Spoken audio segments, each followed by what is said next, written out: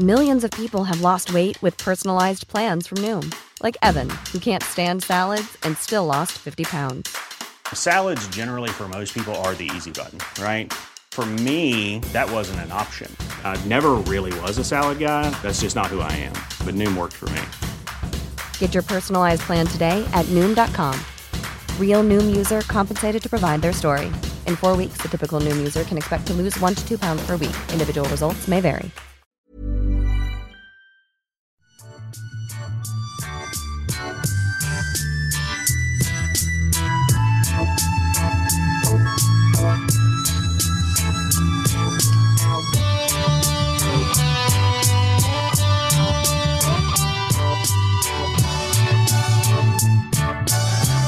Good evening, everybody, and welcome to Monday night's Tilton Talk Show. Yes, we're back, our regular Monday night slot, sponsored by Affordable Cars of Tamworth. Well, I wonder what we're going to talk about tonight. Well, I'll just introduce you to the panel and the legends who are with me tonight. So we'll start with the puppeteer himself, Mr. Chris Brown.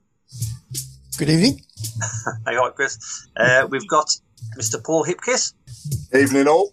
We are joined by Craig Courtney. We're also joined by, all the way from America, our all-American hero, Mr. Mark Meredith. Hey guys, how are you? Sorry, I was having some issues then with the sound, but all good here, thanks. Great to be back. It's because I called you a hero, you got all flustered. That's exactly what it was. And the 2024 first appearance for Claire Giblin. Hello, good evening. You all right, Claire? And yeah, fabulous after today, yeah. Oh, no, it's like a late present, isn't it? Yeah. Chairman of the board, Alan Watton. Good evening. Hi, Alan. And last but definitely not least, we've got our special guest tonight, Mr. Tommy Mooney. Hi, Tommy. Mooney. All right, settle down, everyone. Thanks for joining us, Tommy. I'm just wondering what we're going to talk about tonight, because not a lot's really happened, has it? Nothing. Absolutely. It's all quiet. It's all gone quiet on the Western Front. Mr. Tony Mowbray is not a guest, but we're going to be talking about him first, I think. What's everyone's thoughts? Because I'm quite chuffed, to be honest.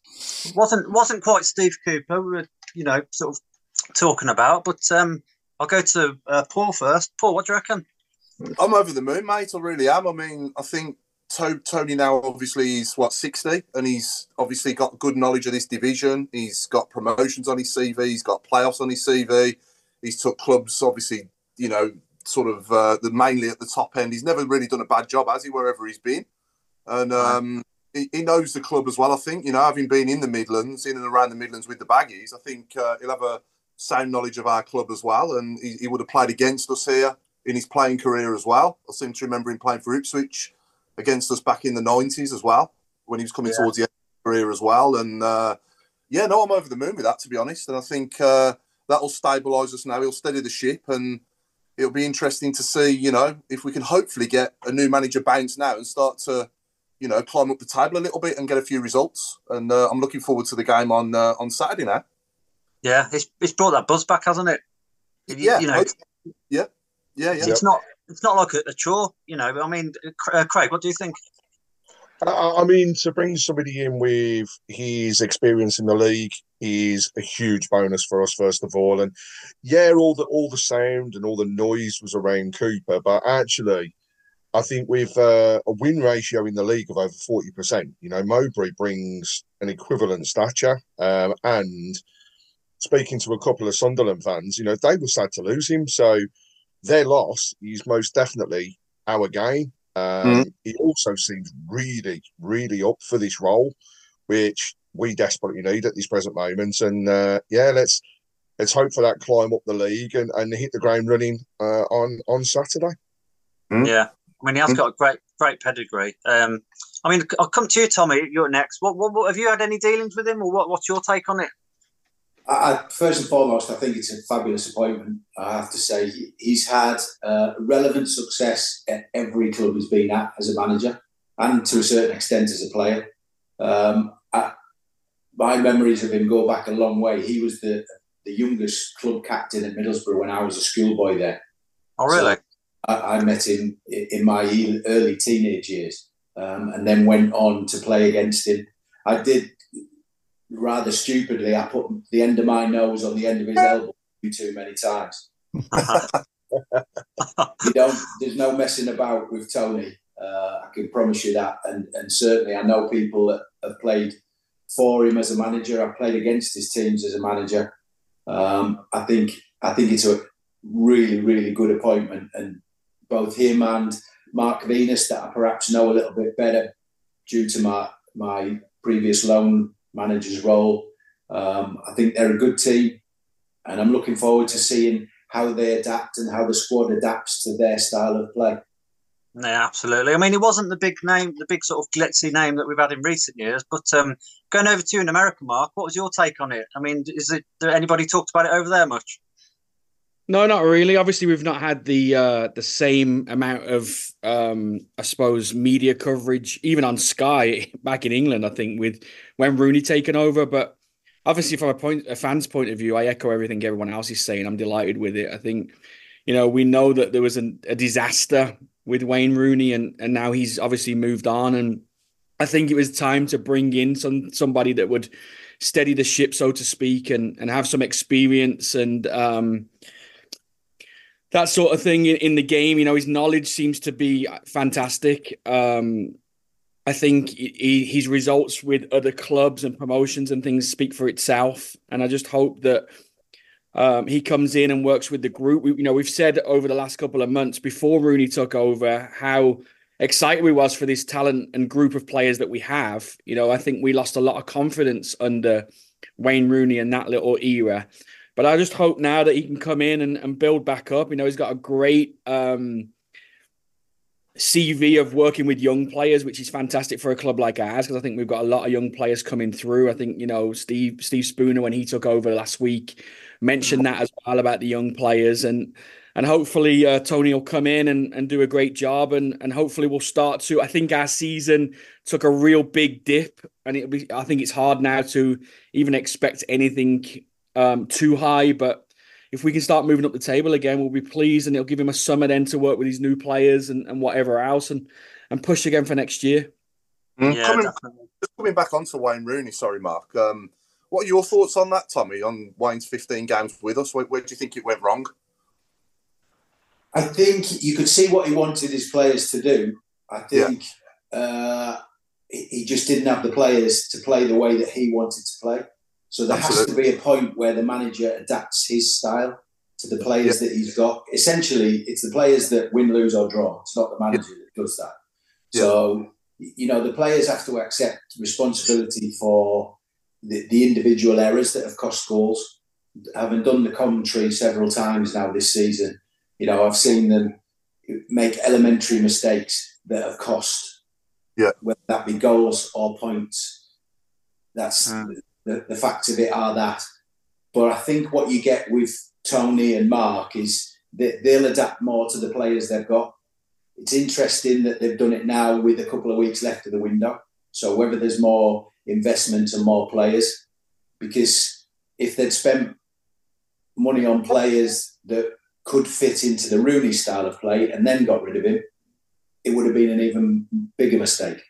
Yeah. So I think that they've done it at the right time. If I get some of you guys think it's a little bit late, but I do think there was improvements in the last couple of weeks. The last couple of games that I've done, I think Plymouth, I did the Ipswich game, Plymouth, and then Saturday's game. You could see what was trying to happen.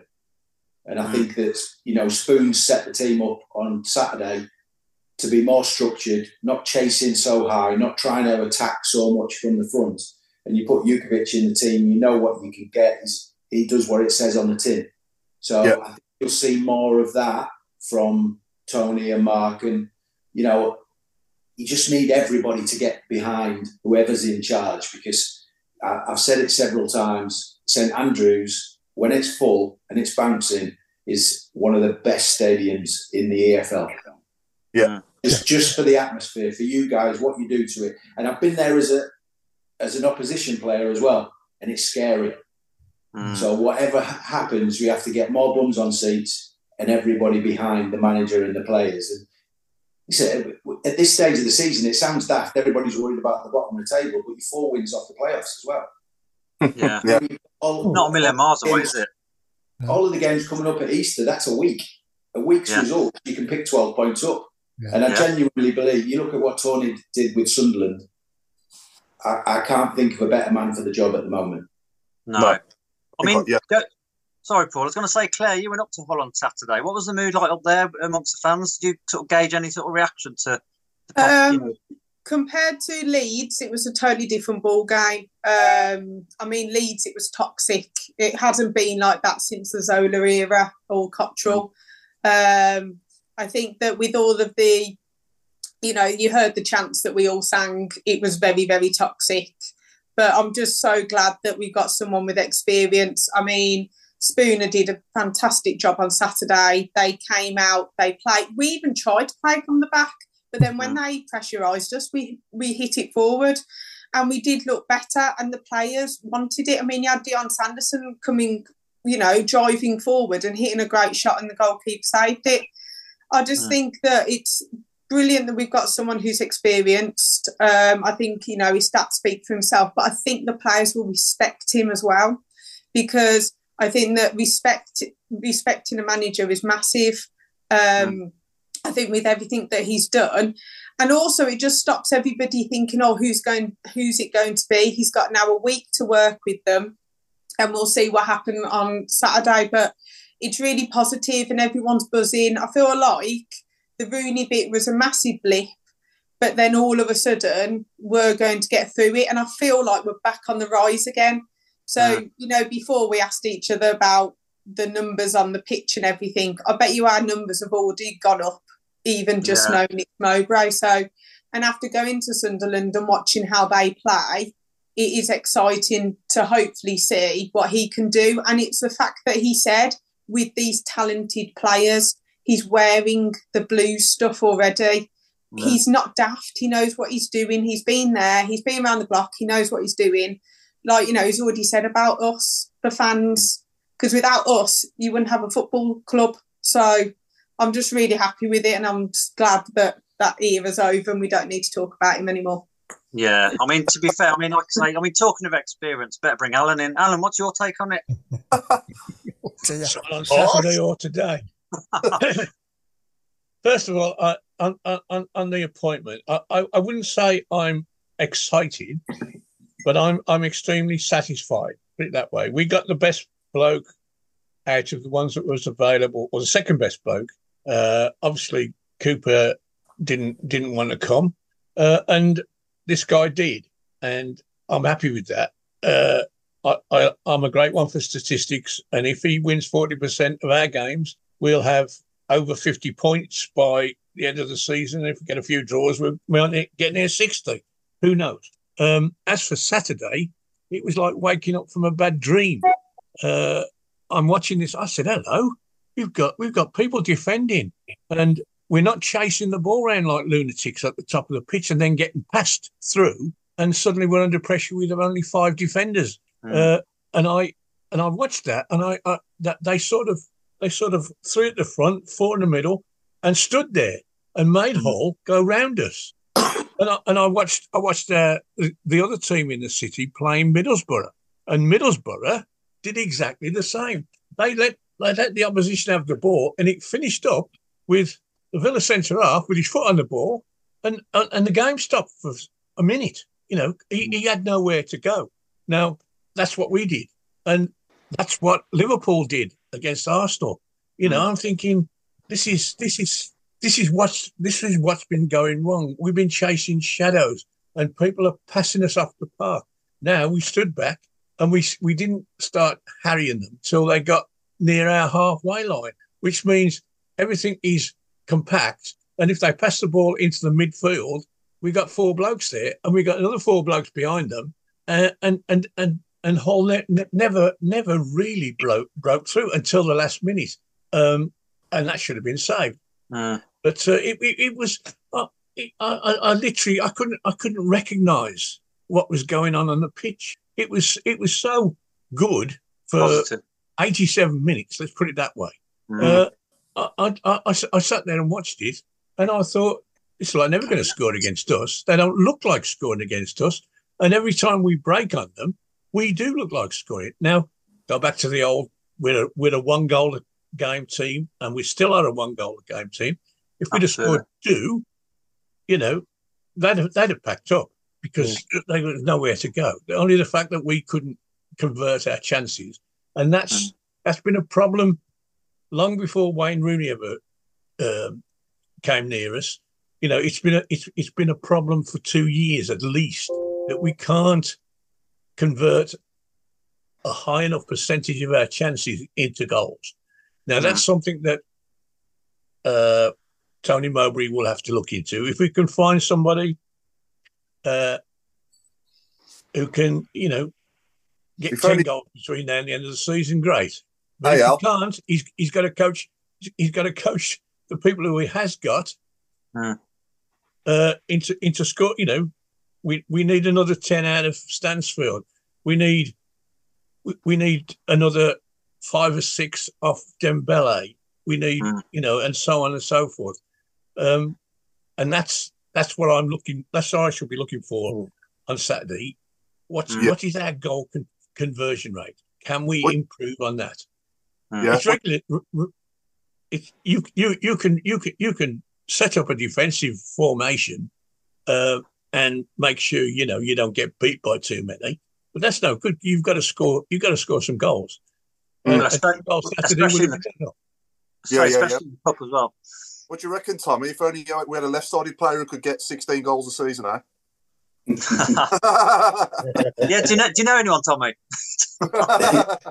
I used to a long time ago. No,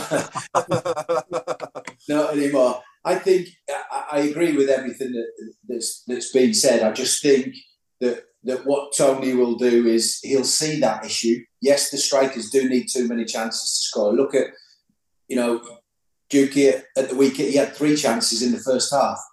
Away from home, that's not what you expect as a striker. You don't expect that. And he probably missed his easiest one before he scored. Absolutely. So if you've got a striker that scores with 1 every 3 chances, then give him 6 chances and he'll get 2 goals. So it's not rocket science. Get the ball in the box more rather than messing around with it. I've always said, as a player, as a coach, working in recruitment, the game of football bores me between the 18-yard boxes. Get the ball in the box and defend your own box, and the rest in between is just, it's just a means to an end. So I think the ball will go in the box. Look at how Sunderland played. Yes, they'll have an awful lot of possession under Tony Mowbray, but they put the ball in the box. And so when the ball goes into the box, you've got more chances for your strikers. So if it is that ratio, then they're going to get more goals. Yeah, that's what I would have always said as a player. If we're not scoring goals, it's because people are not putting it in the box. It'd never be my fault, you know that.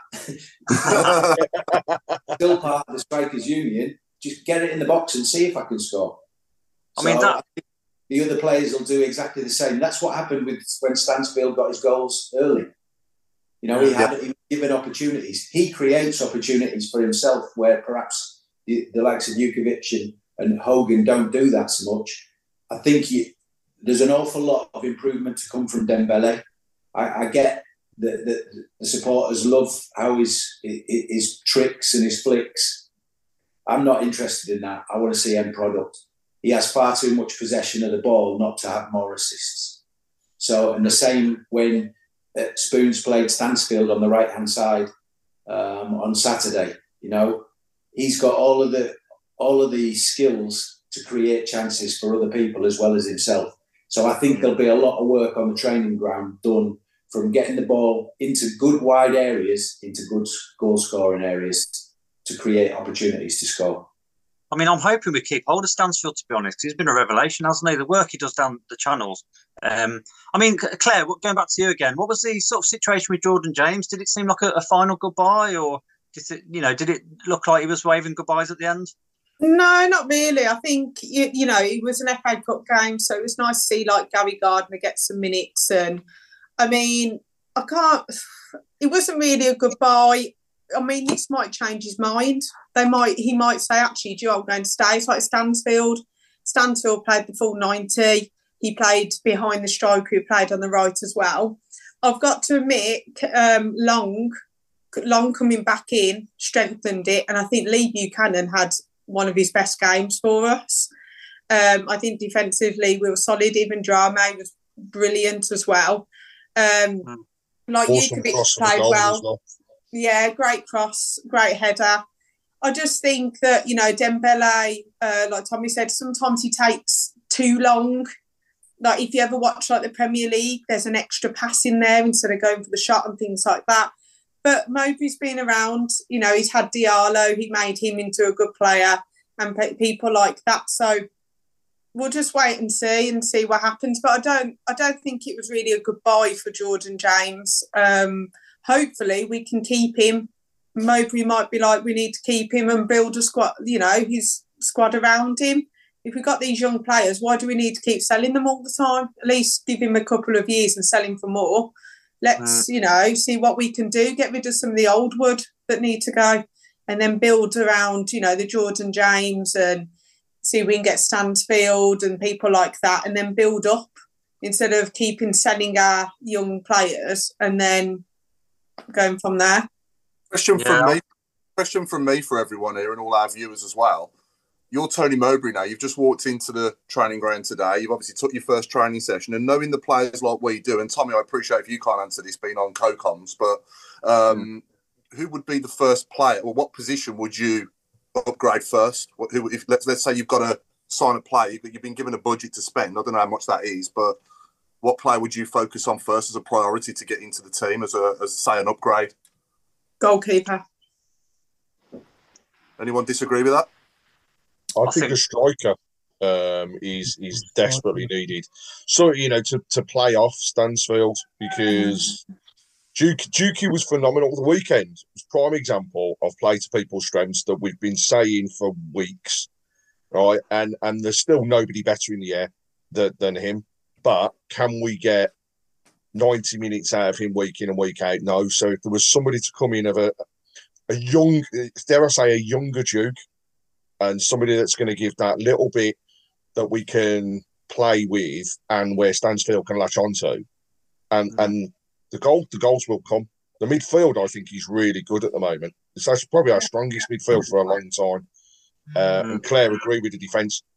Etheridge, for me, it was a shame. It was always a mistake in Etheridge. And that's what cost us on Saturday. But, apart from that, he didn't put a foot wrong. So, well, he hasn't played, has he? He hasn't played any plays in cup games. So you can tell why he's a bit shaky. I think for me, I think John Ruddy, I'm prepared to give John Ruddy a reset because the last 15 games, we just weren't playing a way that suited John Ruddy's game. If you're asking John Ruddy to be a ball-playing sweeper keeper, then that's not his game. So the way Tony Mowbray plays, I know he plays out from the back as well, but it might suit him a bit better. So I'm prepared to give Ruddy I think I agree with you, Craig. I think a striker, if we could get a striker in who could bag some goals for us between now and the end of the season, like you say, Tommy, we get the ball in the box, and we start giving our striker more chances. But you want somebody on the end of it of a certain quality as well, don't you, who can put the ball away. So, I did see an article that said that Etheridge was our most expensive player. His contract was worth more than any of the others. Now, if that's the case, then he's got to be shipped out somewhere on loan or whatever. But we kind of, if we need to bring players that we want to pay that amount of money to, then he's got to make way. So when I say I don't agree with changing the goalkeeper, that's why, because he's going to go, and I suspect we may get in either a number one and Ruddy drops down to 2. Or we get a number 2, or it'll be cheap, basically. But it needs to be somebody experienced. I mean, I wouldn't like. I mean, our defence looked solid on Saturday, but I wouldn't like to put a 20-year-old in goal behind that lot. You need some nous, and I can see that shuffle taking place very quickly. Sorry, Mark. We definitely need a striker. And if we've got to pay if we're going to pay the right kind of money for somebody, then you're certainly you can't have a number 2 goalkeeper on your earning more than anybody else who plays 2 games a year. It's just not on, is it? Well, it'll be at loan, won't it? It won't be full. Let's bring Who American knows? Dad. Who knows? Let's bring American Dad in. Yeah. I mean, no, I agree. I think I would give Ruddy a chance still. I think that he has been a consistent performer throughout the season. We know we've had some struggles, but I agree with what Paul said. I think the change in the style of play didn't suit him. His positioning was a little bit off, and he's didn't look confident enough to be able to play that ball out, which we all know isn't his style of game. So I don't mind Ruddy. Average again, depending on.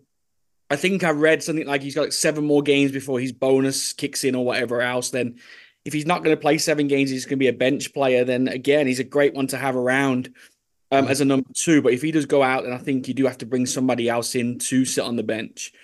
I'd still like to see another centre back. I think, Long came in and did a good job.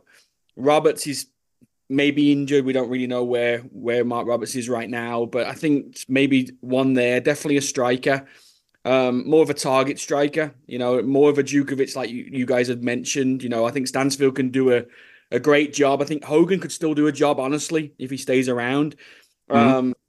But having somebody who's a ball winner up there to play off Stansfield, I think is great, because we can't keep relying on Juki now.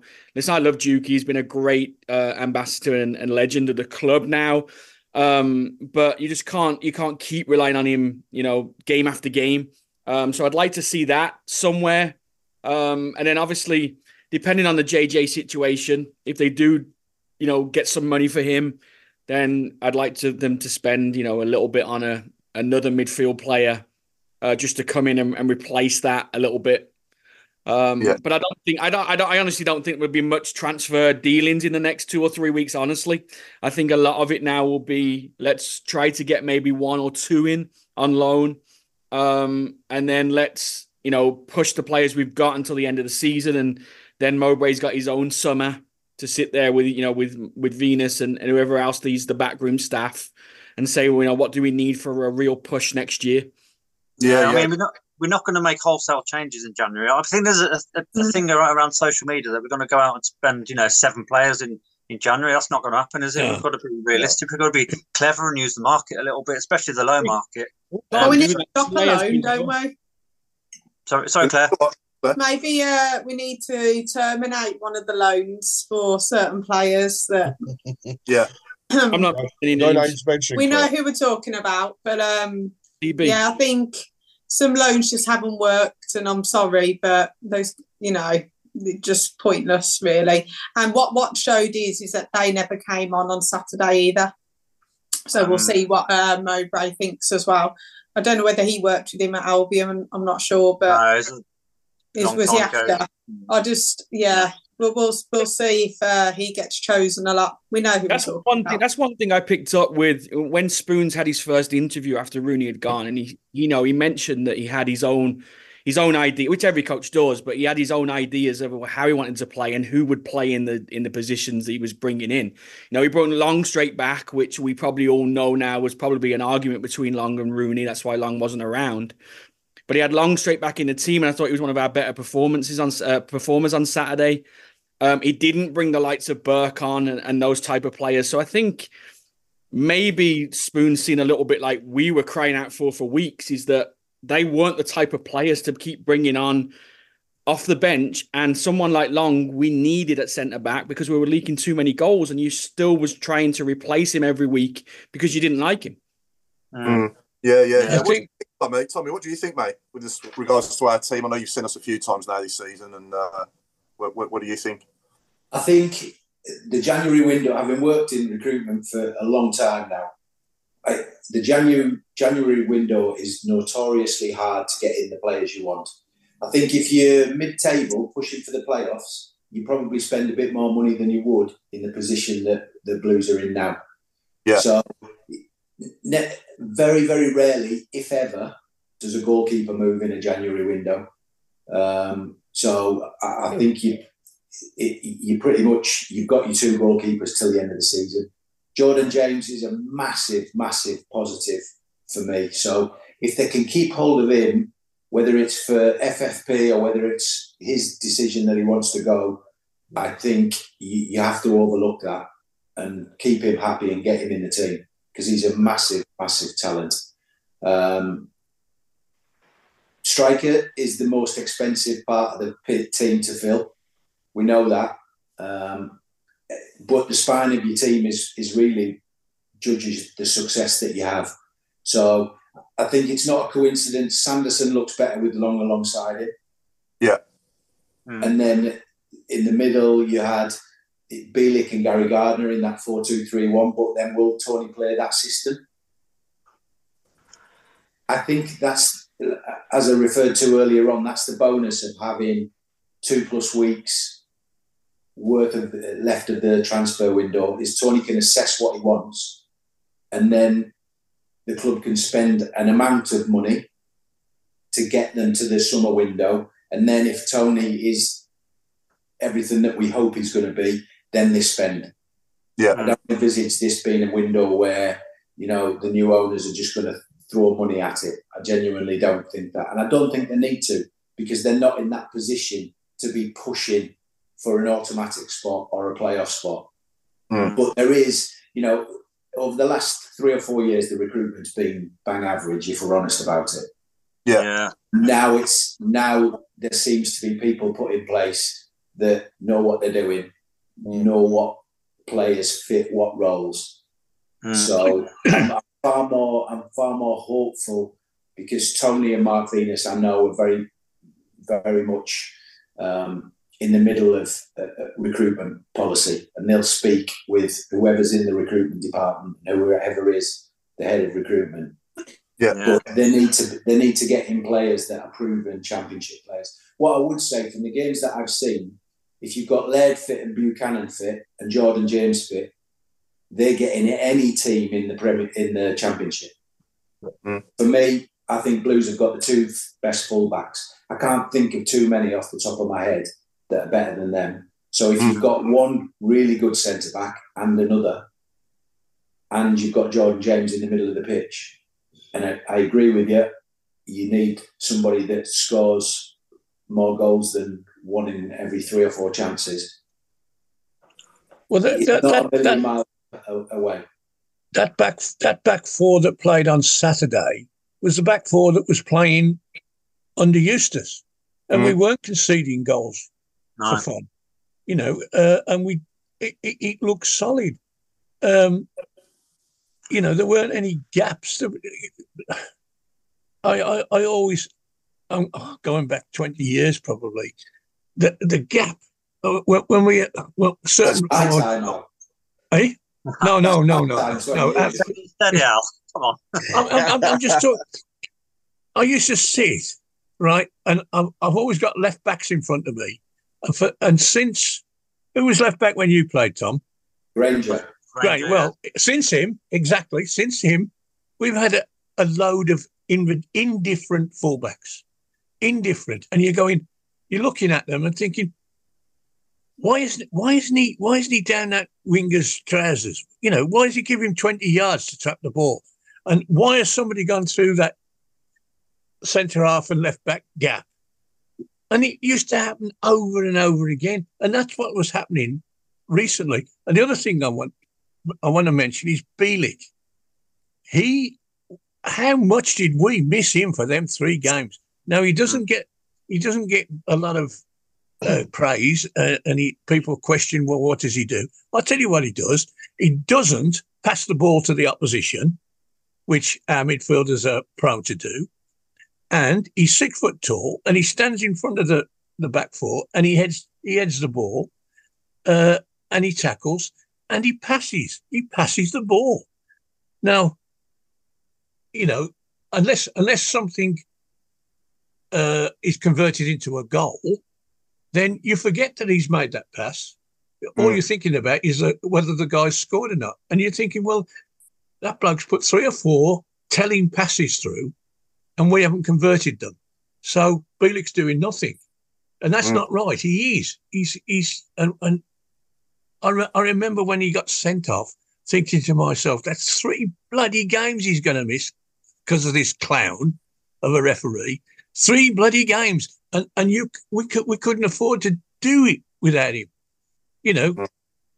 But you talk about JJ, when he's running off either side of Bielik, picking up the ball and going forward, and Bielik's in his, as I say, in the hole behind.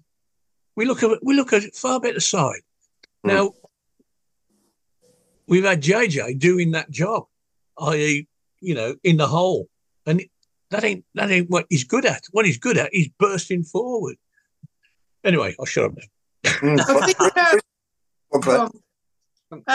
I think on Saturday it proved if you play the players in the positions that they can play, we've got a good team. So, against Leeds, you had Long on the bench, Buchanan in the middle, Longelo on the left. And at Leeds, we played okay for the first 20 minutes, and then it just went downhill from there. But it was so obvious, glaringly obvious, that some of these players were not playing in their positions.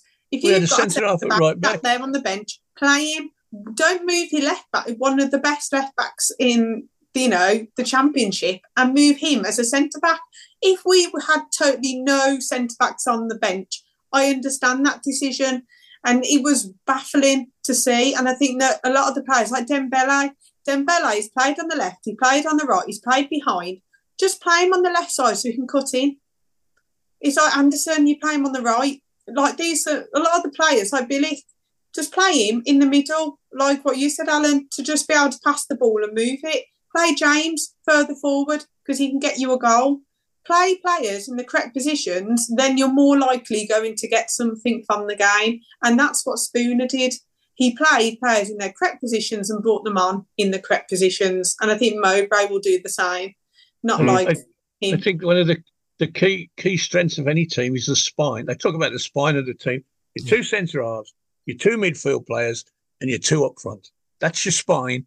And if that's good, then the team will be good. Now, we've messed about with that spine. Sometimes we've had to, but we've never had it settled. Now, Long was never going to play against Leeds because Rooney won't pick him. I know he was on the bench, but he was only there. I mean, it would have to have been a disastrous thing for it to get him on. So he wasn't really.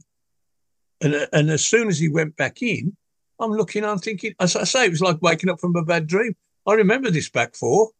They played against the Albion, and Albion never got a look in. Simple. Yeah.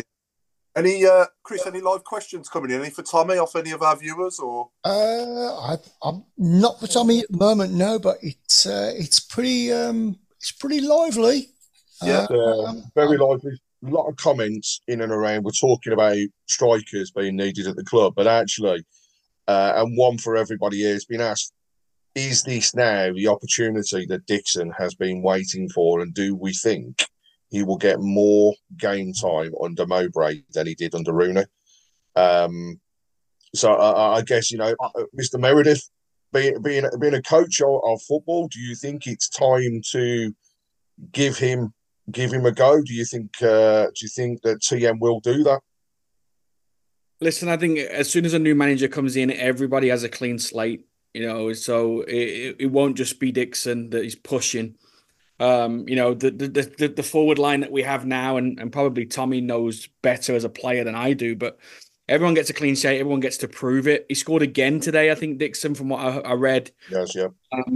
Everybody's calling for that chance. Now, I think you got to put him, we talked about it a couple of weeks ago, I think you got to put him on the bench and get him around the squad a little bit first instead of just throwing him into, I suppose, the deep end and just, getting him in. Maybe the whole game in the replay, maybe that's a chance of putting him in from the start, seeing how he does.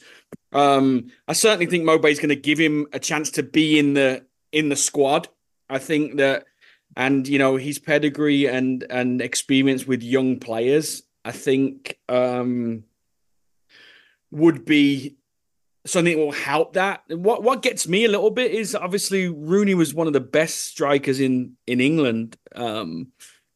What did he not see from Dixon, or did he not look? Because when the excitement of Rooney coming in was the fact that our forwards may work a little bit on the training ground with that. Now I've heard stories that Rooney wasn't at the training ground or whatever else, and that doesn't matter. But what was stopping Dixon playing in those games?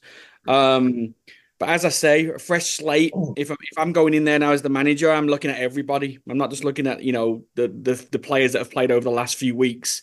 I'm looking at everybody. I'm talking to the likes of Steve Spooner. I'm talking to the likes of Craig Gardner and people that have been around through Eustace and through Rooney's trade and stuff like that, and then just making the best decisions of what he sees. I think the Swansea game on Saturday will be a little bit.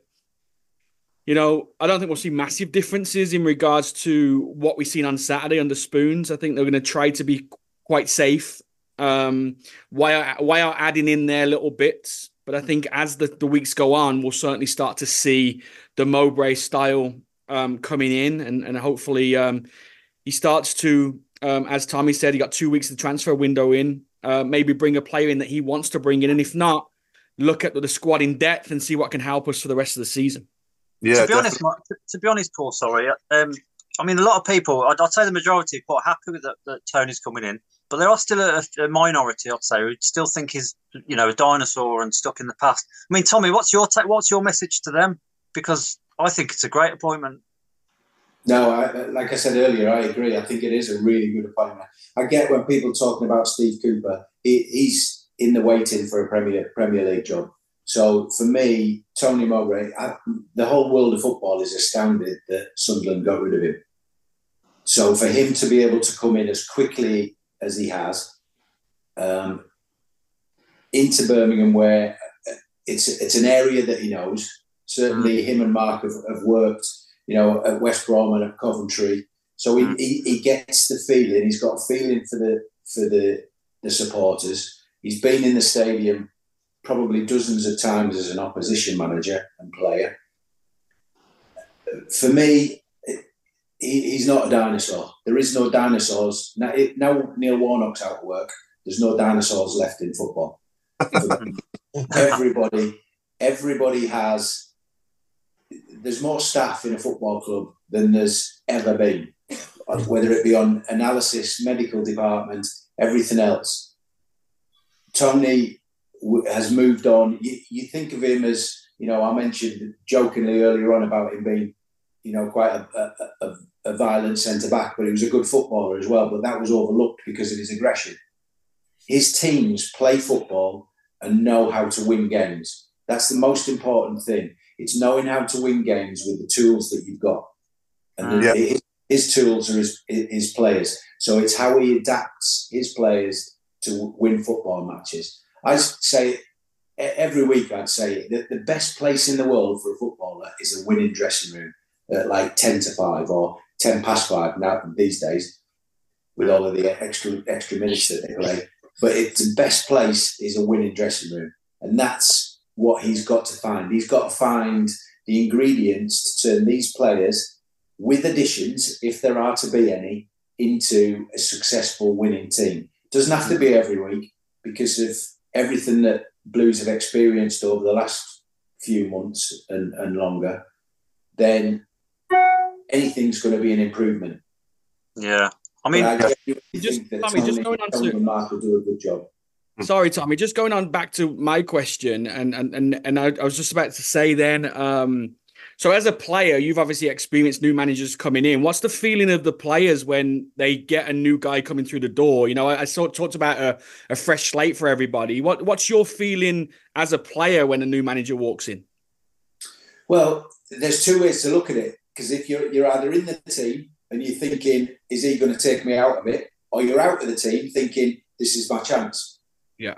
So that it almost gives the whole dressing room a lift. There's a lift in noise level, pre-training, during training, after training. And the most successful teams that I played in were really noisy dressing rooms, because everybody's they're never always saying nice things to each other as well, Mark, as you well know. Yeah. The teams that I won promotions in were the most honest dressing rooms. So if I wasn't doing what I was supposed to be doing, I would be told. And I'd be told in no uncertain terms and within minutes.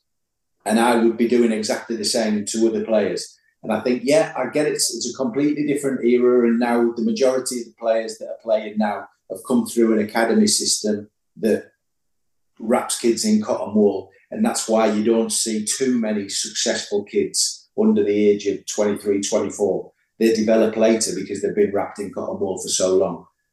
If you look back at my generation, there was, in every team, there'd be 19-year-olds in the first team, 18-year-olds in the first team. Now, it's every now and again you get them. You know, I get that Birmingham have had perhaps 3 that are the Bellinghams and then Jordan James coming into the team. That's not the norm throughout the rest of the division. There's not too many young players playing in there. So I get that, but I just have a feeling that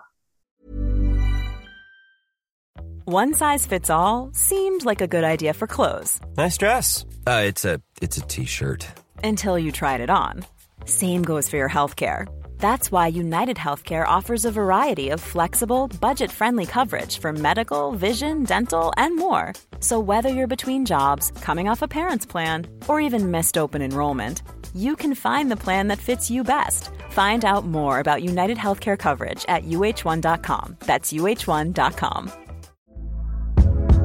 Hey there, it's Michelle Norris. I'm host of a podcast called Your Mama's Kitchen. When I travel, I'm usually looking for a way to find a taste of home when I'm not at home. And one of the things I love to do when I am at home is entertain. And Airbnb allows me to do that. When I was in California recently, I rented a house that had a great kitchen. And when we were sitting around the table, we were all thinking, we're in someone else's house. Someone could be in all of our homes as well. If you have a home, but you're not always at home, you have an Airbnb. Your home might be worth more than you think. Find out how much at airbnb.com/host. Tony's a good appointment because he won't take any messing about. He's very, there's no grey areas. He's black and white, and he wants success. No matter what he's representing, he wants success. Tommy, just thinking about what you said, this might be a bit controversial. Would you reckon then Dixon should go out on loan for 6 months? He has to go out on loan for me, Claire. He has to. There's a huge difference between under-21 football and first-team football. Because we talked earlier on about you, Dukey, needing 3 chances to score a goal. In under-21s football, they get 4 or 5 chances in every game. So that's why the ratio is perhaps slightly not as real as it would be if it was first team football. But for me, the younger the player is, if he's physically able to cope with first team football, whether it's playing for Leamington, Stratford Town, Walsall, it doesn't matter. Go and put them in a 3 o'clock kickoff. Because kids these days can get to 20 years old and they've never kicked off at 3 o'clock on a Saturday afternoon, let alone had supporters of their own and the opposition, because sometimes for a young kid that's the hardest thing. It's the nerves. It's easy to do it to train. I know that the goals are the same size, but on a training ground with nobody watching, we could all score goals. Yeah, that's crazy when you put it like that, isn't it? They get to certain they've never kicked off at 3 o'clock on a Saturday afternoon. When you think about it like that, it's quite mind-blowing, really, isn't it? But I'm conscious of your time anyway, Tommy. I know you're only with us till 7:30, but somebody asked earlier, I think it was Dom Kavanagh, he was asking about your memories of playing against us in the 19 playoff semi-final for Watford, obviously, when we played each other in 1999. I remember it well as a 20-year-old at the time. What were your memories of the night? I've said it many times over the years, as you know, Paul. The atmosphere that night, obviously we played there. I think Watford, we won 12 of the last 13 games to get into the playoffs. Very similar to as we did under Steve Bruce with Birmingham. We had a great late run. So then you've always got the momentum going into the playoffs. But we won the first leg 1-0 at Vicarage Road and then came back, and then Big Deals, who later became my teammate, scored after 6 minutes. And I genuinely, and I said it then, I said it at the time, and I've still say it now. I've never heard a noise in a football stadium. It shook like I did that night at St. Andrews. It was a nice sunny night as well. It was like a tropical night, if I remember. It was until that point for me, wearing a Watford shirt. I've got to be honest, Mark. if that's what it's going to be like with an equaliser, what's it going to be like if you score again? And how are we going to deal with it? But it was just, I mean, we were very, very professional for the rest of the game. It was a boring game after that goal because we took the sting out of the game, and then obviously we won it on penalties. But it was part of the reason why I came to the football club, because I wanted to experience that atmosphere. Yeah, and, were you involved in this? I can't remember the name. Centre off now. The ex-Sheffield United who sent off, wasn't he? Holdsworth. Dave Holdsworth. Yeah. It wasn't you that he headed in the back of the head, was it? No, he's not. I mean, Dave's daft, but he's not that daft to head me.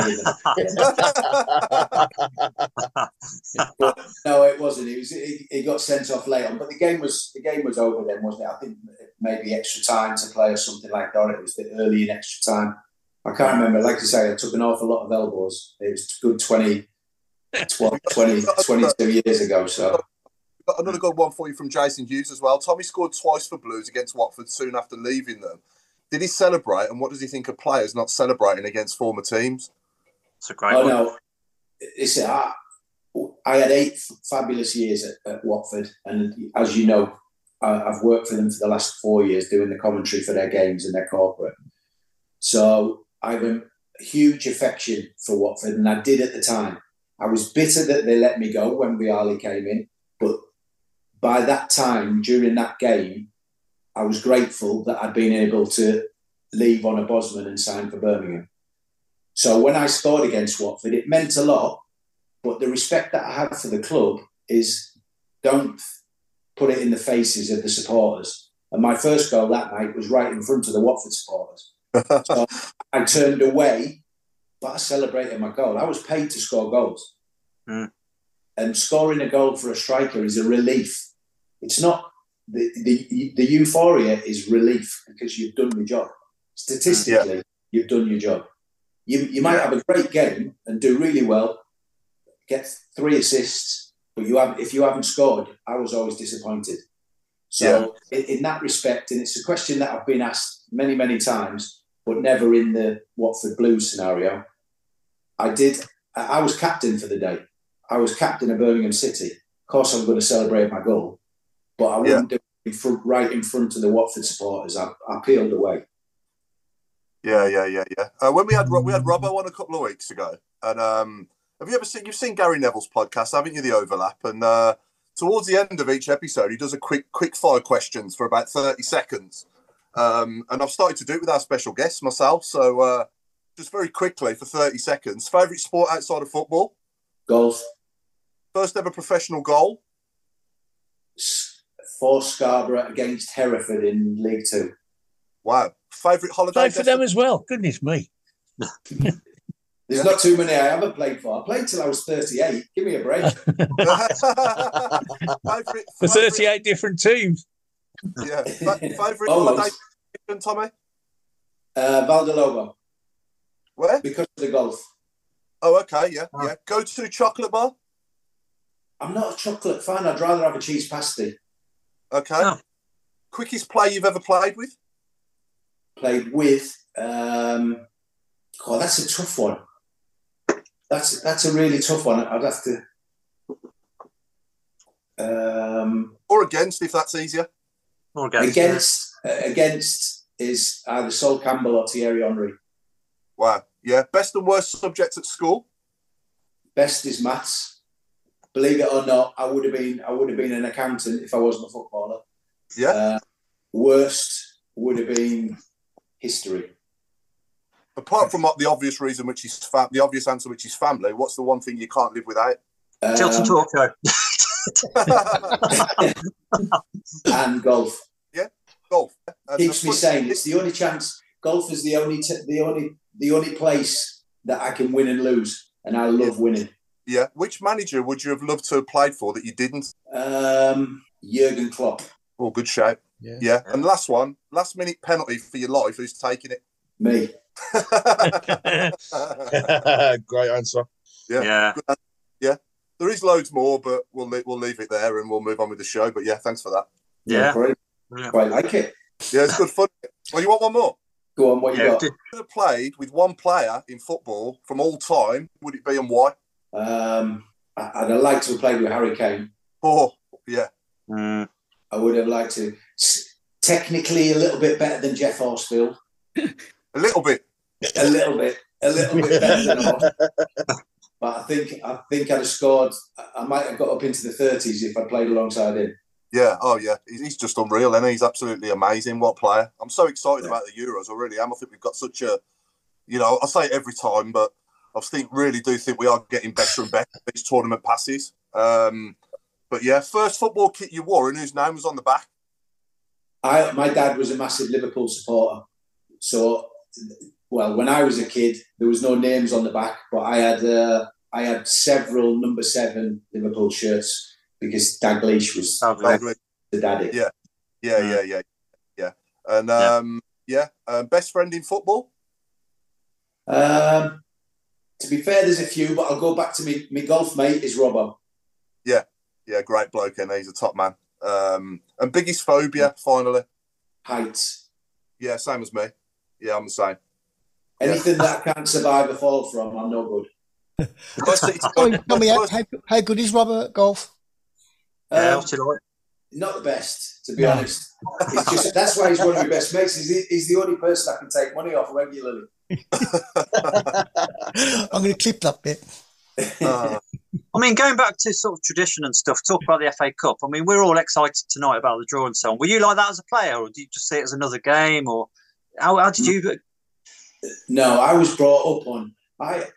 As a kid, obviously, I'm from Middlesbrough. My dad was a Liverpool supporter, which I became a Liverpool supporter. It sounds daft, but it was cheaper for us to get to Wembley than it was to get to Liverpool. Oh, so I see more cup finals than I did league games, because Liverpool in the 80s were always in the cup finals. So the FA Cup was a special day for me. And the FA Cup has always been a special fixture. Even now when I watch my son play in the FA Cup, I love it. There's something about the FA Cup. It doesn't. I get that some people feel like it's lost something, but then I think the majority of football has lost something because it's so diluted now. Whether it's this channel, this day, that day. Every day of the week there's a game, when it used to be Saturday at 3:00. So for me, the FA Cup is still special. I get that the Carling Cup I played in or the League Cup, whatever it's called. I played in 2 semi-finals of the Carling Cup, but I only got to a quarter final of an FA Cup. So, the FA Cup is very special. No, absolutely. Did your dad fall out with you when you scored against Liverpool at Anfield for Watford? My dad had never fall out with me. He was my biggest supporter, but it was awkward. What's the standout FA Cup final for you? Maybe not involving Liverpool. I was going to say not involving Blues, but what's the classic for you? Would you say the '87 one? Well, ironically, I went to the '84 one, Everton v Watford. And then turned out to make my living as a Watford player many years later. So that stands out to me. But also the Man United Everton one in the 80s. Oh, the 84, yeah. 85. Where Whiteside scored the goal. Whiteside, yeah. The Gerrard, the Liverpool Arsenal Millennium. Yeah. Only because I went on. Obviously, we've all been there, haven't we? I'm presuming you were all at the playoff. Yeah. Oh, yeah. Of course, yeah. It's a place we all know. So that one, the Millennium ones, man, I remember, because I remember the day that we all had at the Millennium when we beat Norwich. Yeah. Last quick fire question. Last concert you attended? Concert. I can't. That long ago, I can't remember. It's pre-COVID. Robbo was the same as well. He couldn't remember. I couldn't remember. Yeah, I can't remember. They went together. It was that bad. We better let you get off, mate, because you've got to go and do other duties, haven't you? So really appreciate you us tonight, Tommy. Thanks for your time, Cheers, mate. Tommy. Yeah, thanks, Tommy. Thank you. Catch up with you again soon. Thanks for your time. Thanks very much. Keep up the good work on co-coms as well, mate. Yeah. Appreciate it, Paul. Thank you very much. Cheers. Cheers, Tommy. Cheers, Tommy. Bye now. Mark, Gaffer, where are we going? Right. Well, I was going to say, I mean, talking about the FA Cup again, who would you like if go around the panel? Who would you like in the next round? Well, presuming would be others. Somebody beatable at home, so we can get to the next round. Yeah. I mean, a lot of people. We've got to get past Hull first, but I want a nice, easy draw at home in the next round. I just want to get as far as we can, basically. Yeah. I mean, I'll take Maidstone at home. Yeah, I'll say Maidstone away. It's only 20 miles from here. As long as we don't get Blackburn away, that's all that I care about. If we're away, make it a decent one. Do you know what I mean? Was that Spurs away? Spurs away. Amazing. Yeah, was the last draw not the most disinterested one of all time? I mean, we couldn't have drawn anybody else that would have been more not exciting, you know. And the Blackburn one last year was very similar. The only thing I say, I hope we don't do the same as we did against Blackburn. It was such yes, Maidstone, I can get in there. I can get there on the bus. Yeah. I mean, looking at Mowbray's sort of philosophy, he does take the cups quite seriously. He's a bit of a traditionalist with that. So who knows? That's what we want.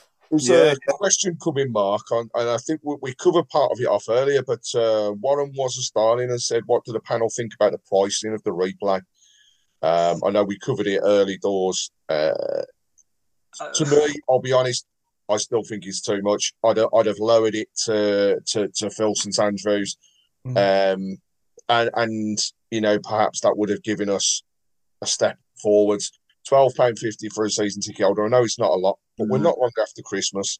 We've got a game the Saturday before. It's too much for me. Yeah, I think it'll depend on who we're drawn against, who the possibilities are. Well, you know, if we got a big name at home, and then people will turn up, because they'll expect, you know, to be given a ticket for the next game, and it makes the game more meaningful and more exciting, doesn't it? Hull did £10 and £5 and £1 for kids. I think after everything we've been through over the last few months, especially like, you know, I know that I choose to go home and away, but you could have given us it for like even a £5, just flat out £5 adults, £1 kids. Let's get them in. Let's make some money. You know, this is an extra game. This isn't anything. This is totally extra. Pack the ground. You know, will they open every stand? I don't know. Is it just going to be the Tilton and the Cup? Because sometimes they close the main stand. So, you know, you could have got kids in there. If you said a £5 for an adult, just done a flat £5. Or do you mean? Or made it a £5 for season ticket holders, £7.50 for adults. I don't know, but they've missed out on a real opportunity. £12.50 and then £15 if you're not. Would you spend £15 for Blues against Hull in a replay after everything? Don't know. What they should have done, £12.50 for an adult, bring a kid for free. Right? If you can't do £5 and £1 or £10 and £1, meet it in the middle, because it's just that we've got to get that family side of things back. I agree, though, in terms of the draw.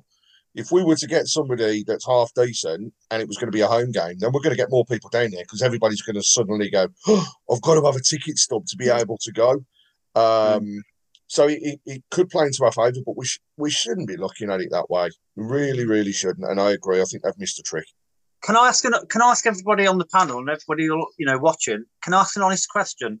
Would you like to play them lot up the road at this moment in time? No. I want to say playing them lot up the road is horrendous. Just I don't want to put it out there. No, thank you.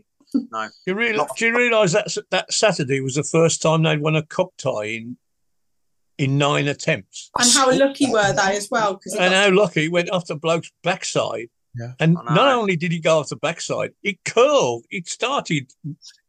If the original shot would have gone 5 yards to the right, and the backside turned it like a banana, and it just went inside the goal. I've just thought about that a little bit more, actually. If we was at home against them, and now we've got Tony Mowbray as well. I don't know. Anything can happen. I mean, how far do we think we're actually going to go? I mean, wouldn't you like to go out against the Villa at Villa Park? Not Villa Park. If we was to do it, I don't want to go there.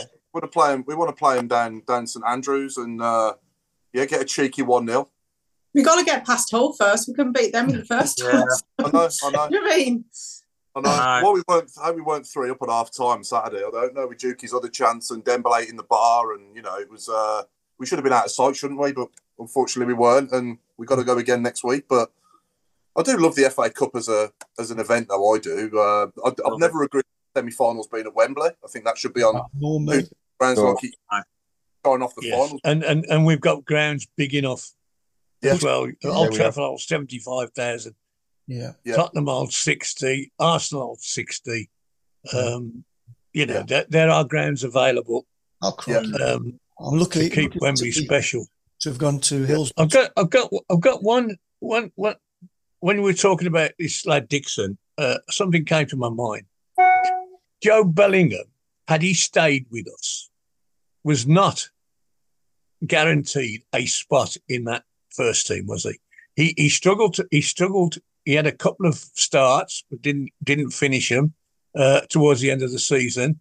And when we sold him, there wasn't an outcry because we thought, well, he's not like his brother. He's just okay. But Mowbray, I think first 2 games he was on the bench but came on, and he's been in the side ever since. So I'm hoping that if this lad Dixon, has a chance to do something, that he might, it won't be, we'll take care of him and all this nonsense. Stick him in if he's good enough, obviously. Whether his attitude will be like that, he was quite happy to do it with Joe. Why not some of our lads? Yeah, maybe do next Tuesday. What have we got to lose now? Yeah. Do you mean to be fair? We have got to concentrate on the league. So if we do go out next week, it's not the end of the world. But it would be nice to see, chuck him in. Well, what's the worst that can happen? Or even have him on the bench and come on for the last 15.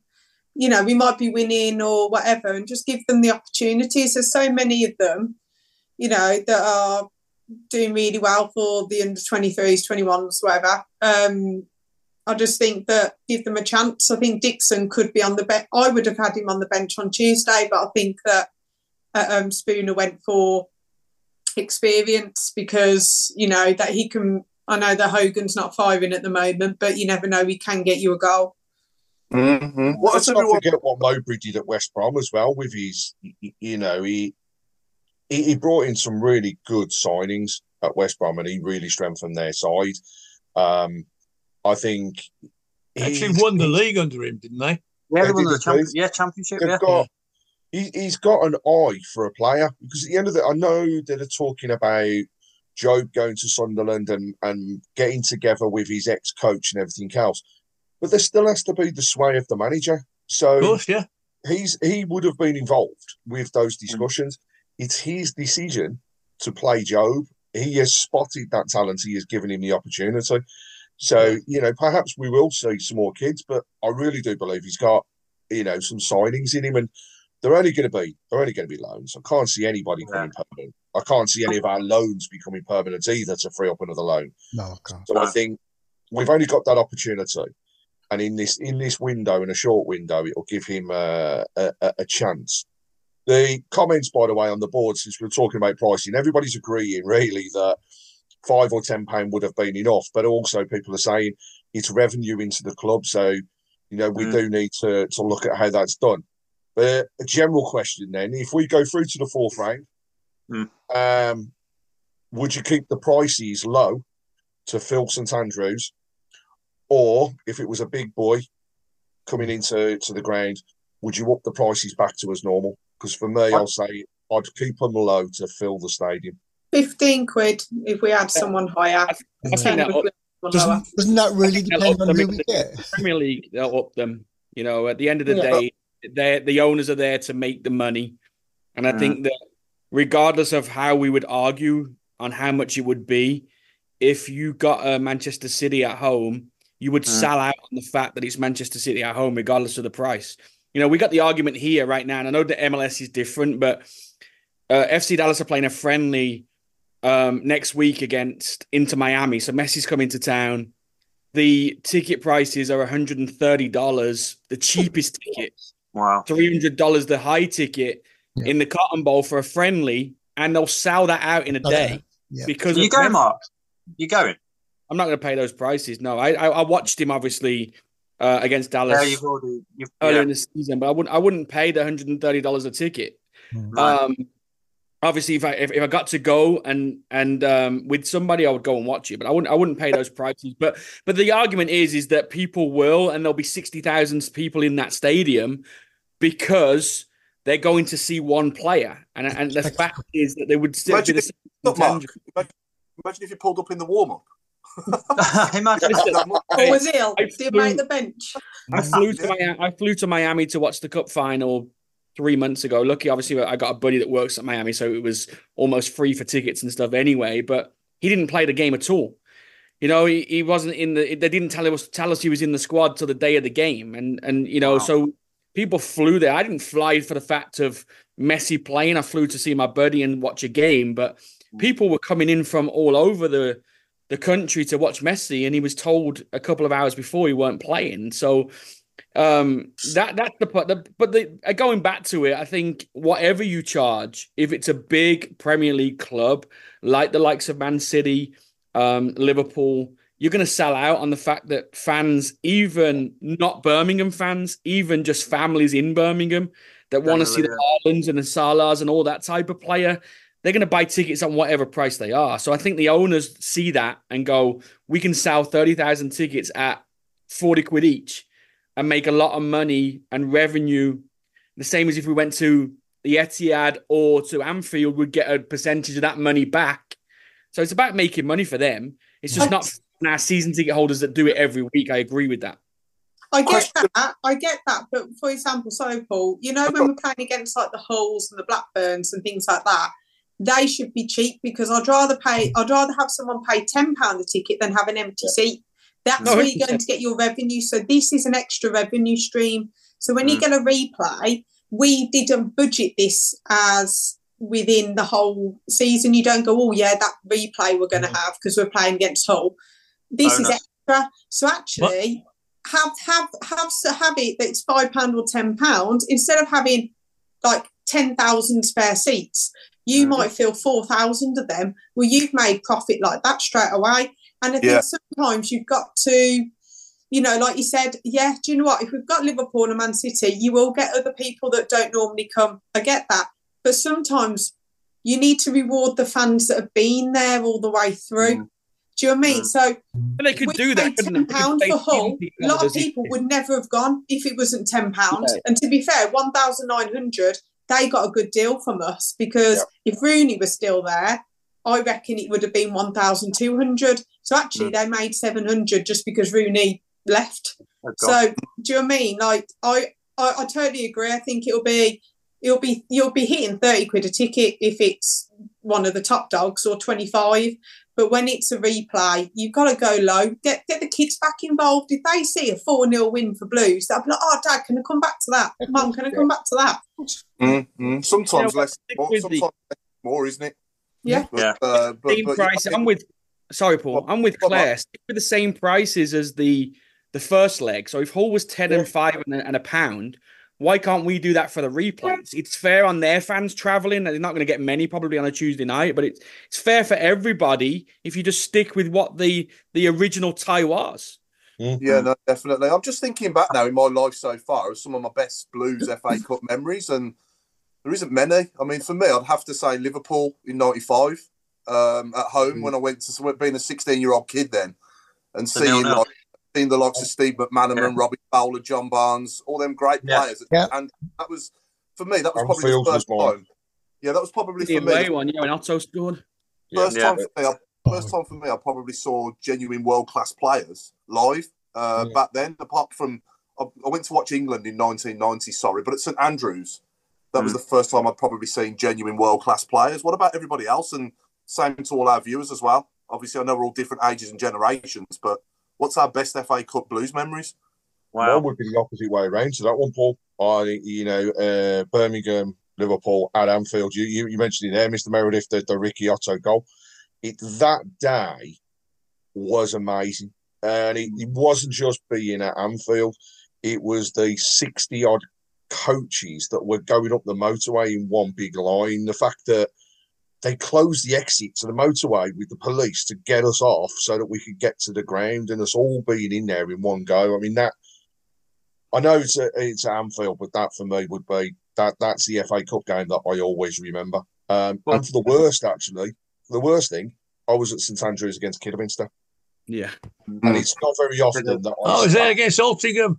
I clapped Kidderminster off the pitch because on that day they deserved it, and I'll never forget that. That's the worst one. Yeah. What about you, Alan? What's your best Blues FA Cup memory? Without doubt, for lots of different reasons, not just because we won, was Birmingham won, Chelsea 0 in 1968. Yeah. Fred Pickering got the winner. I was stuck behind the Tilton goal. We were pounded by Chelsea fans who were finished up on the pitch before the game started, and it was, a typical Brummagem against the Cockney boys, and that Chelsea side, Peter Osgood, Charlie Cook, all the posers on the planet, all in one team. Mavericks. And we absolutely hated them. And then we won 1-0. Fortunately, that led to the semi-final at Villa Park against the Albion. We absolutely outplayed them and lost 2-0. Yeah. And I lost my shoe. 60,000 people there.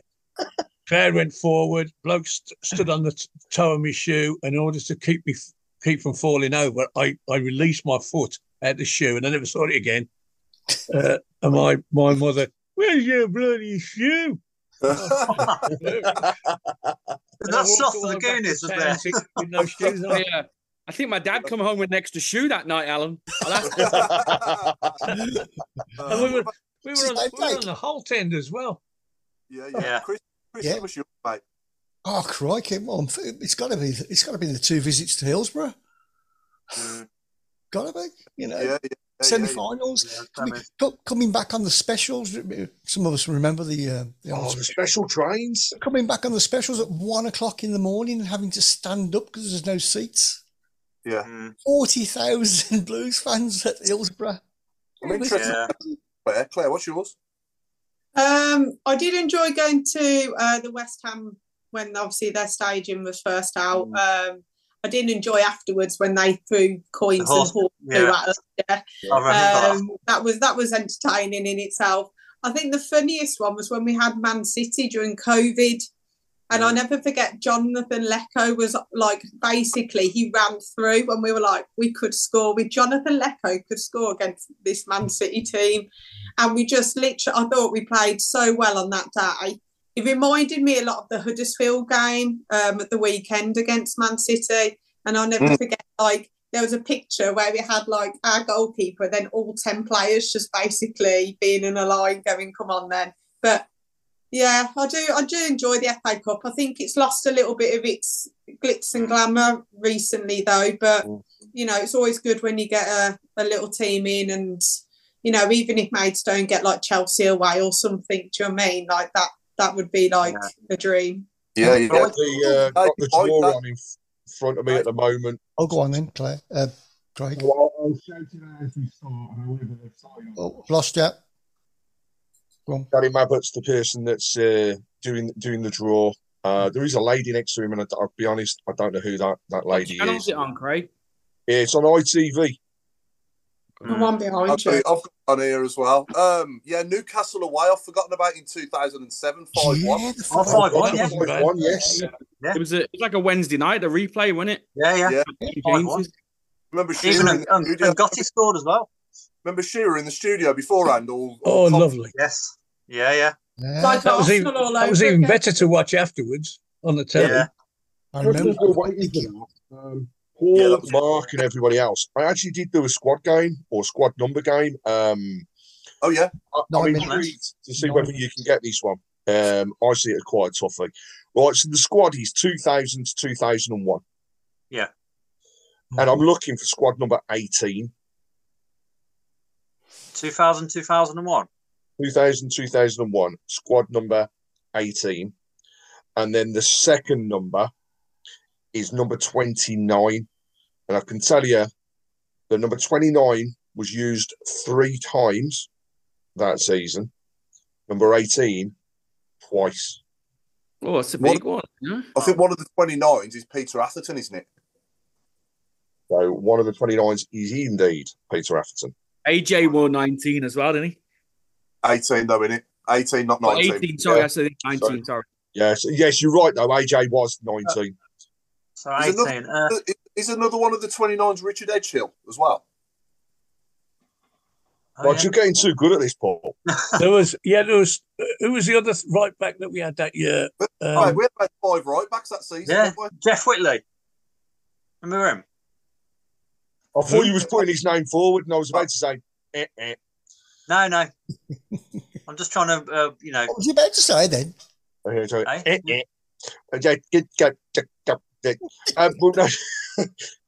can confirm that the other 29 was a defender, though. You are right. It was a defender. When Burrows, was it? No, it wasn't Burrows. So first draw is Watford at home to Southampton. So Tommy is going to be a happy bunny. I'm slightly delayed behind you then because I've got it on. Yeah, I am too. Blackburn Rovers versus. Don't do it. Don't do please it. Not. It's got a 2 in there, but it is just 2, and they are playing Wrexham. Blackburn versus Wrexham. I'd have loved Wrexham away. Imagine Brady against Wrexham. Yeah. Number 18 in 2000, 2001. Yep. Come on, Mark. You're good at this in America. Gary Charles, wasn't it? So Gary Charles was number 19. Fuck's sake, I don't... Put that out. Next one, Bournemouth are at home to Swansea. Bournemouth are home to Swansea.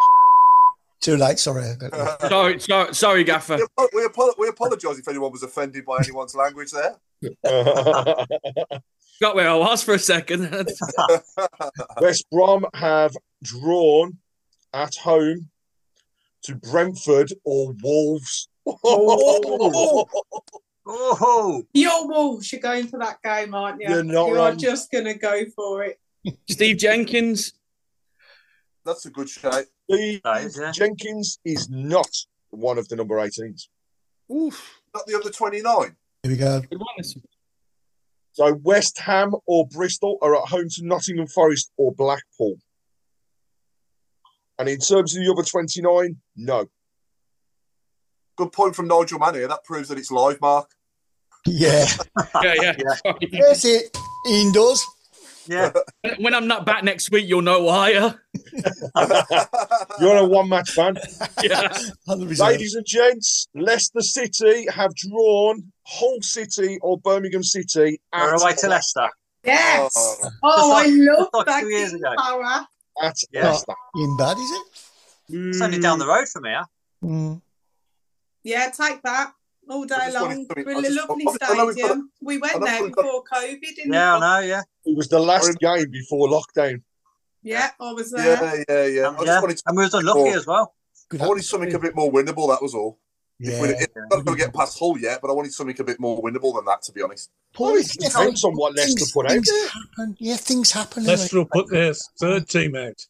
Yeah. When was the last time we won at Leicester? When we had Forsell and Clinton Morrison. Yeah. I think I was there that day. I think when Morrison scored. Chelsea at home to B6. Chelsea are playing B6 at home. Oh, that's good. That's good. Yeah. They can put the bus away for another year then. I'm going to give you a few hints here because I haven't heard any of the names yet. I can tell you that both of the number 18s were midfielders. Jamie The initials of one of them Starts with a J. Jamie Pollock. Correct. Jamie Pollock. Bollocks. He scored the best own goal ever. Apart from Olaf Malberg. That was the best own goal ever.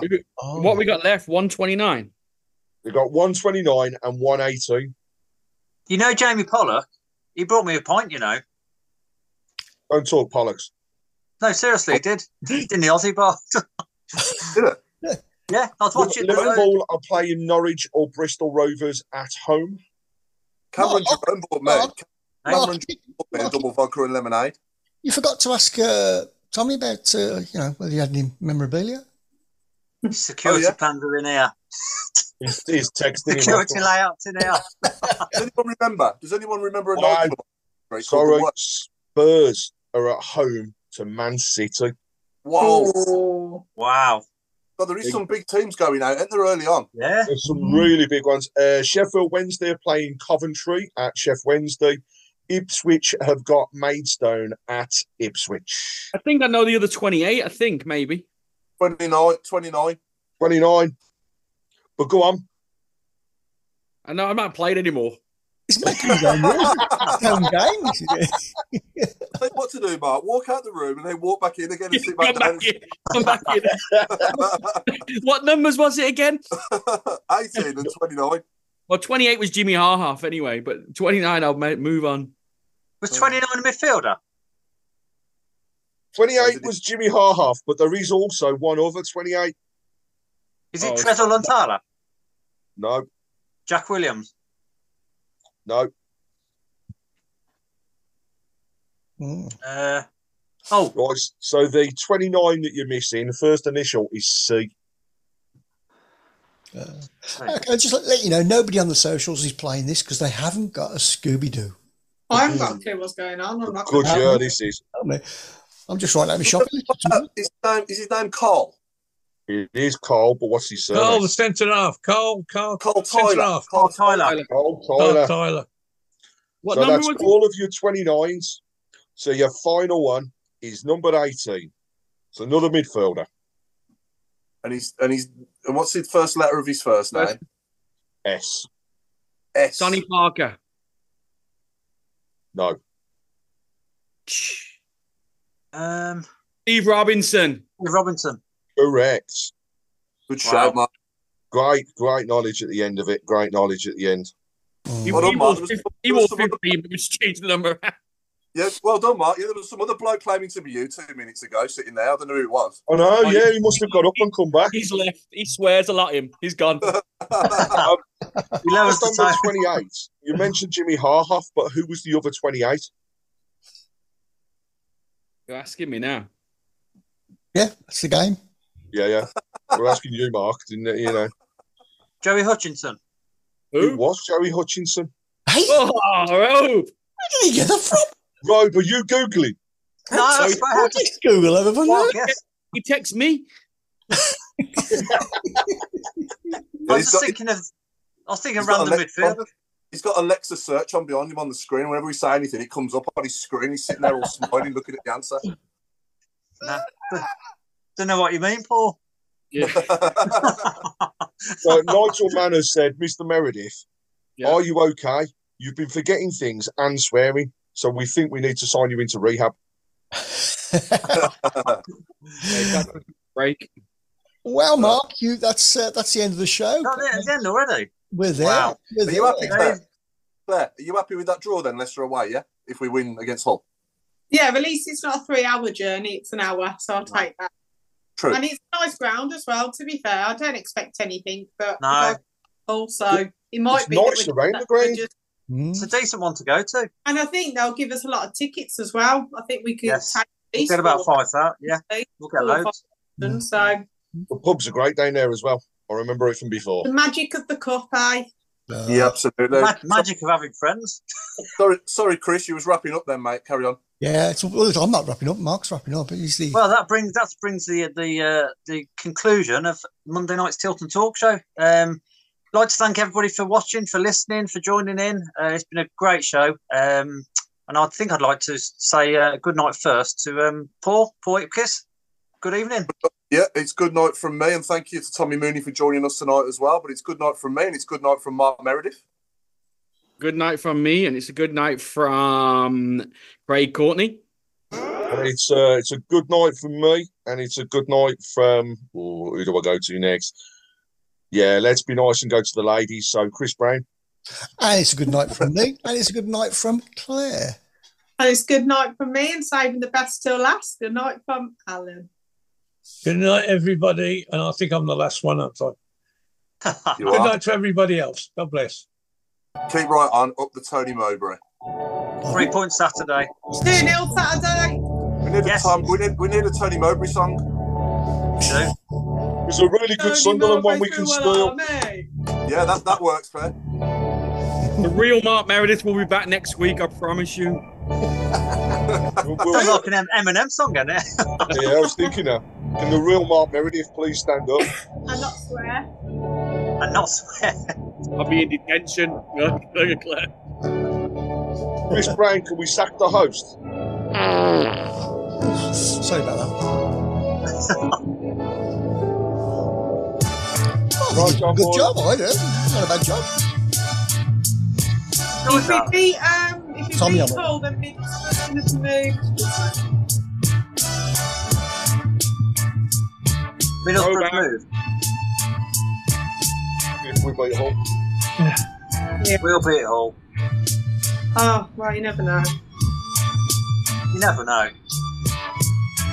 Hey, Twine said, good night, everybody. Sweet dreams, and don't let the B6 bedbugs bite. Move out. Tommy Mooney had to leave at 7:30 to go and look for a good goal-scoring left winger.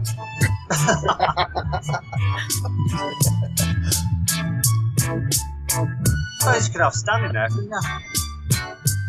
Mark, have you got any friends yet? I'm working on it, but I keep saying every week, this is my year.